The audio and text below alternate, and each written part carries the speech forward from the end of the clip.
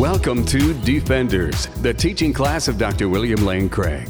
Today, the creation of life and biological diversity, part 13.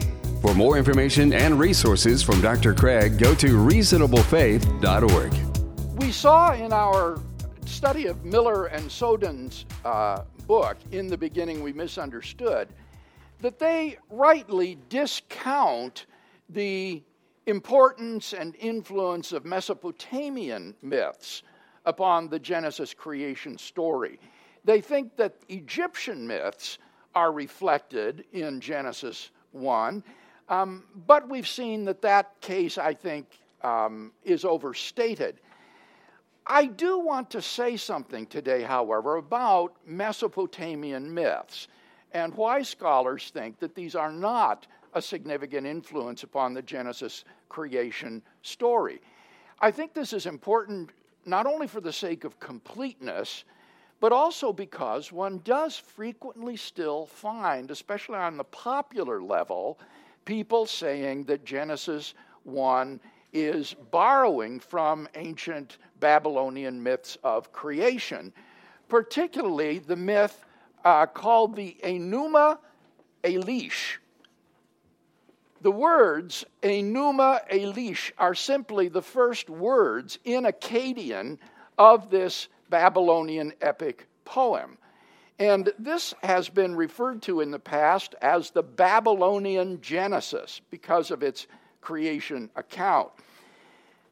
The story, or the poem, tells of the god Marduk, who becomes ascendant over the other gods, the head of the Babylonian pantheon, by defeating and destroying the goddess Tiamat, who is sometimes portrayed in the myth as a goddess or woman, other times apparently as a dragon. Let me just read to you the opening lines of the Enuma Elish. When skies above were not yet named, nor earth below pronounced by name, Apsu, the first one, their begetter and maker Tiamat, who bore them all, had mixed their waters together, but had not formed pastures nor discovered reed beds, when yet no gods were manifest, no names pronounced, nor destinies decreed. Then gods were born within them. Lamu and Lahamu emerged, their names pronounced. Now here it describes this primordial condition in which the goddess Tiamat and the god Apsu mingled their waters together, which is probably a metaphor for sexual relations, because Tiamat then, as a result of this commingling with Apsu, gives birth to the gods that are named in the epic.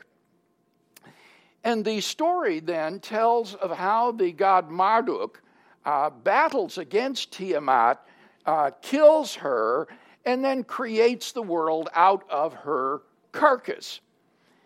Now, as I say, most scholars today, in contrast to past generations, would say that Genesis 1 does not exhibit the influence of this myth. But you will find on occasion scholars who assert the contrary. For example, Peter Enns, in his book, The Evolution of Adam, published as recently as 2012, says that there are quite a number of commonly agreed upon similarities, in his words, between Genesis 1 and the Babylonian epic. A similar position is taken by the biblical scholar Kenton Sparks in the book Genesis, History, Fiction, or Neither? Published in 2015. So even in recent years, there are still some scholars who are claiming that Genesis 1 bears significant similarity to the Enuma Elish. Here is the list of 7 similarities that Peter Enns gives. I'd like to go through these with you this morning. Number 1, he asserts that in both accounts, matter exists independently of the divine spirit. Matter exists independently of the divine spirit. Secondly, in both accounts, darkness precedes creation. Darkness precedes creation. Thirdly, in the Genesis narrative, the Hebrew word tehom, which is the Hebrew word for deep, is linguistically related, he says, to the Babylonian word Tiamat. So Tehom and Tiamat are linguistically related, and this is the name of the goddess who symbolizes primordial chaos. Fourth similarity is that in both, light exists before the creation of the sun, moon, and stars. Light exists before the creation of the sun, moon, and stars. Number 5, in the Enuma Elish, Marduk fillets the body of the slain Tiamat to form a barrier to hold back the waters above from escaping. He divides her body in two, and with one half of the carcass, he creates a sort of canopy or skin to keep back the waters above. In Genesis 1, the sky is depicted as a solid dome over the earth to keep the waters above where they belong. Number 6, the sequence of days of creation is similar in both accounts. The sequence of days of creation is similar in both accounts, including the creation of the firmament, the dry land, the luminaries, and finally humanity. And finally, number 7, all is followed by divine rest. All is followed by divine rest. Now, I'm sure you would agree at first blush that that's an impressive list of similarities. But the problem is that upon closer examination, these alleged parallels are frequently questionable and in some cases downright spurious. Let's look at each one of them. The first you remember was that matter exists independently of the divine spirit. The claim that matter exists independently of the divine spirit is not true in the Enuma Elish. It doesn't even mention the divine spirit. It just begins with these two gods associated with the primordial waters. Nor is this statement clearly true of Genesis, because in Genesis, God has already been said in verse 1 to have created the heavens and the earth in the beginning.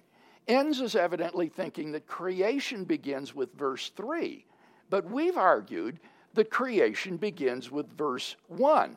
Verse 1 is an independent clause, and moreover, it is not simply a title of the entire chapter. Why? Well, for one reason, the first verse is connected to verse 2 by the conjunction and, or in the Hebrew, vav. And so it's not simply a title, it is an independent clause followed by and the second verse. Moreover, if it were a title of the chapter, it would be an inaccurate summary because the ensuing chapter does not, in fact, describe the creation of the earth. Verse 1 says, in the beginning, God created the heavens and the earth. But in verse 2, the earth is already there. The earth was without form and void, etc. So if this were a title, it's inaccurate because the chapter doesn't describe the creation of the earth. So creation, I think, in Genesis begins with verse 1 and therefore it is simply false to say that matter exists independently of God's Spirit. What about number 2? That was that darkness precedes creation. Well, here it's exactly the same problem. If creation begins with verse 1 and not with verse 3, then it's false that darkness precedes creation, because creation begins when God created the heavens and the earth in the beginning. As if this weren't bad enough, even worse, in the Enuma Elish, darkness isn't even mentioned, so that the parallel is completely spurious. The Enuma Elish says nothing about darkness existing in the beginning. Number 3 is that the Hebrew word tehom, or the deep, is linguistically related to Tiamat.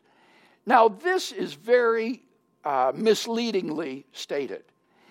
Tiamat and Tehom are underived from each other. You cannot show that the word Tehom is derived from the Akkadian word Tiamat. Rather, since Akkadian and Hebrew are both Semitic languages, both of these words independently go back to a Semitic root word. So, yes, they're linguistically related, that's true, but they're not linguistically related in the sense of being derived from one another. They are independent from this earlier Semitic word. Moreover, the deep is completely different in the Genesis account than the waters in the Enuma Elish. We already saw this point in our study of Egyptian myths. What is described in Genesis is an earthly ocean. It's an ocean on the face of the earth. Whereas in the Enuma Elish, what we have is a sort of primordial divine substance associated with this god and goddess. And this is prior to the earth's existence, and something then that gives birth to the other gods. So it's quite different than what you have in Genesis. Number 4, light exists before the creation of the sun, moon, and stars. Light exists before the creation of the sun, moon, and stars. This would be such a novel feature, I think, of the narrative, that would be impressive as a parallel if that were true. But in fact, in the Enuma Elish, Marduk does not create light before he creates the sun, moon, and stars. Now, what is true is that the primordial events in the Enuma Elish don't take place in the dark. That's true. But neither do they take place in the earthly realm. In contrast to Genesis, which describes the earthly realm, the Enuma Elish begins with the description of the divine realm, the realm of the gods. And it's true, though they're not walking around in the dark in the realm of the gods. There you have day and night in their realm, but this is not a description of the earthly realm, and therefore it's simply of no relevance to when light comes to exist on earth. What about number 5, that Marduk fillets the body of the slain Tiamat to form a barrier to keep the waters above from escaping, while Genesis depicts the sky as a solid dome to keep the waters where they belong? This is actually a point of contrast between the two narratives. In the one, you have this dissected corpse which is stretched out over the sky, whereas in Genesis you have a firmament in which the stars and the sun and the moon are placed. This is completely different. And this is wholly apart from the fact that Genesis does not portray the firmament as a solid dome. That is reading between the lines. It's not in Genesis.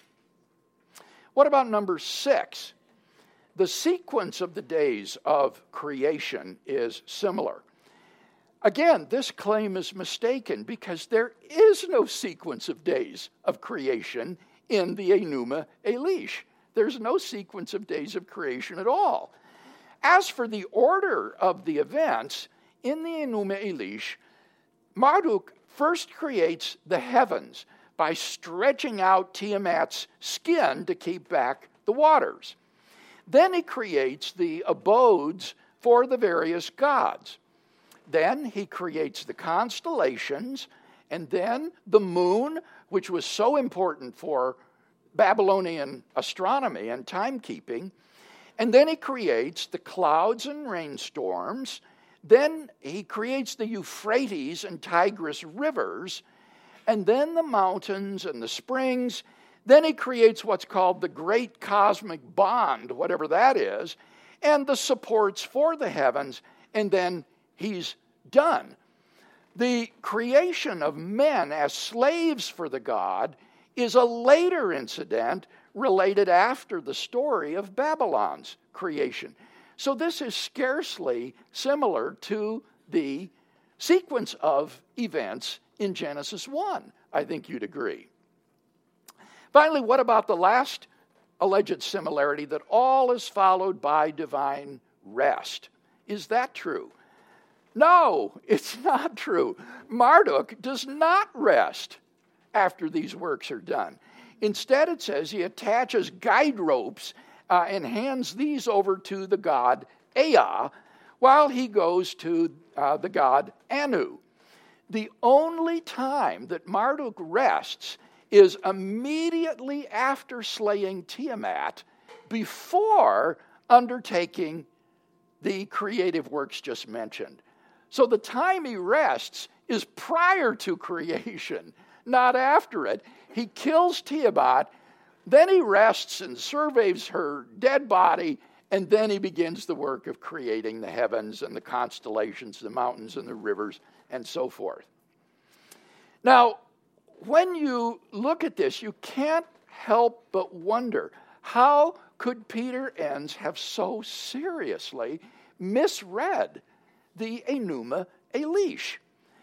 Now, I've warned in this class about the dangers of parallelomania, how difficult it is to show dependence or borrowing of one piece of literature upon another.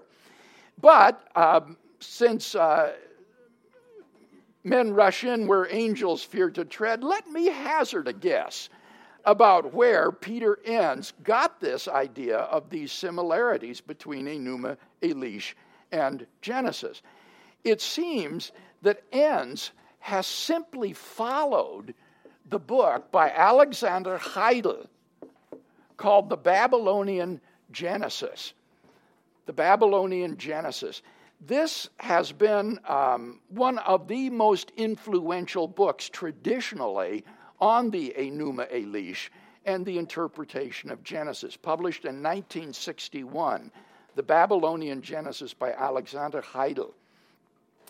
And if you look on page 129 of that book, you will find a chart in which these same similarities are listed by Alexander Heidel. Now, I thought to myself, well, now wait a minute, if these really were commonly accepted similarities, maybe it's just a coincidence that Enns would notice the same similarities that Alexander Heidel did. But here's the thing. Enns reproduces the errors in Heidel's list, like darkness being prior to creation or divine rest after creation. In the Enuma Elish, there is no primordial darkness, and Heidel admits it on page 101, that is not part of the creation myth. So the fact that the very errors in Heidel's chart are reproduced by Enns makes me think or suspect that he has simply borrowed the chart from Heidel and reproduced these alleged similarities. And I noticed just very recently in reading Richard Clifton's book on Genesis that he makes exactly the same allegation with respect to the well-known commentator on the book of Genesis, E.A. Speiser. This is what Clifton says, and I quote, here it is. He says that Speiser, quote, simply adopted A. Heidel's chart of the sequence of acts in Enuma Elish and Genesis 1, assuming it proved borrowing, end quote. But in fact, says Clifton, and I quote, the sequence of events in the two works are not truly parallel, end quote. So the same critique that I'm exercising of Enns and Sparks has already been enunciated with regard to Speiser by Clifton.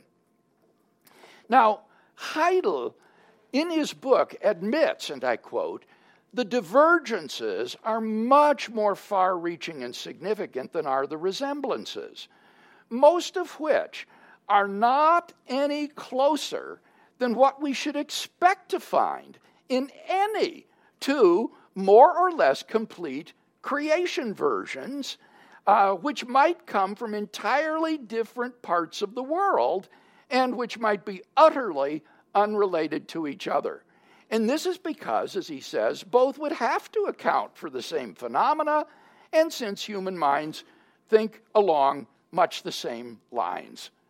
So Heidel himself recognizes that the alleged similarities between the Enuma Elish and Genesis 1 are not any more than what you might find between a creation story in South America and one in the islands of the South Pacific. Now, Enns acknowledges that the Babylonian and biblical stories have many significant differences, suggesting that something other than simple borrowing has taken place. But nevertheless, he still remains guilty of alleging parallels on the basis of listing isolated elements of the narratives without consideration of context. They're simply listed without any consideration of the context in which they occur, and therefore these are little more than cherry picking. When the two accounts are read as wholes, they are far from parallel. The Enuma Elish, in fact, is only improperly characterized as a Babylonian creation epic. It really isn't. What it is a panegyric of the god Marduk. It's the story of the exaltation of Marduk over the other Babylonian gods and how he became the supreme god. It is not a Babylonian Genesis at all. And therefore, most scholars today no longer consider the Enuma Elish to be relevant in any direct way to Genesis 1. W.G. Lambert is a very highly respected Assyriologist. That is to say, he studies the literature of ancient Mesopotamia. And Lambert says, and I quote, that the Enuma Elish is not a norm of Babylonian or Sumerian cosmology. It is a sectarian and aberrant combination of mythological threads woven into an unparalleled compositum. In my opinion, he said, it is not earlier than 1100 BC. The various traditions it draws upon are often perverted to such an extent that conclusions based on this text alone are suspect. It can only be used safely in the whole context of ancient Mesopotamian mythology. End quote. Any discussion of the relevance of the Enuma Elish to the creation story? Jim? You said that it's not the Babylonian Genesis, but rather it is what regarding the I said the gods? It's a panegyric for Marduk. It is a sort of praise for Marduk, about his supremacy and how he attained the supremacy. That's what it really is. Cindy? Kind of picking up on what Heidel said. If you accept that Homo sapiens came into being in a relatively small number and geographically close at the very beginning, i.e. Adam and Eve, And they were aware of, through divine revelation, the origins of their being. I'm just speculating here now. Sure. It seems to me it would be more likely that there would be similar stories as mankind dispersed around different parts of the world, not necessarily that the Hebrew borrowed from others, but would not then, if it were knowledge of the actual creation of the world, the story of creation, it seems to me these other stories are actually, it's the other way around. They are remembering variations of what maybe forefathers have said verbally. Why is it always that the Bible or Hebrews is the one borrowing instead of the other way around? We ran into the same question when we talked about the Epic of Gilgamesh and the flood story, if you'll recall, and speculated whether or not the flood story in Gilgamesh and the flood story in Genesis might not both stem independently from some earlier event. While that's certainly possible in a case like the creation account, I have to say that they're just not that similar, Cindy. These similarities are spurious. So I don't see any reason to think that these are dim memories of the same original story or account. They're just so different. In any of them, any other accounts that I've looked at the ones that are causally most relevant to Genesis and that are usually discussed in the literature, and that would be Mesopotamian and Egyptian. I don't think we need to look at, say, Greek mythology or Norse mythology, though you may remember when we broadened our survey to take in other myths around the world, we found common motifs in North American and South American Indian myths of creation that involve darkness and primordial water, exactly as Heidel said, that these are elements that might be found in completely unrelated stories. All of this, So, you're just really into the realm of speculation here, and I would say that at least with regard to these stories, the alleged parallels are the skewed vision of parallelomania from which some of these scholars are suffering, rather than genuine indications of either borrowing or stemming from a common source. Close with a word of prayer, shall we? Our Father in heaven, thank you for the time that we've spent together in Defenders, and we would pray that as this podcast is disseminated all around the world, that you would use it to encourage people who study the creation stories of Genesis and wonder about their derivation.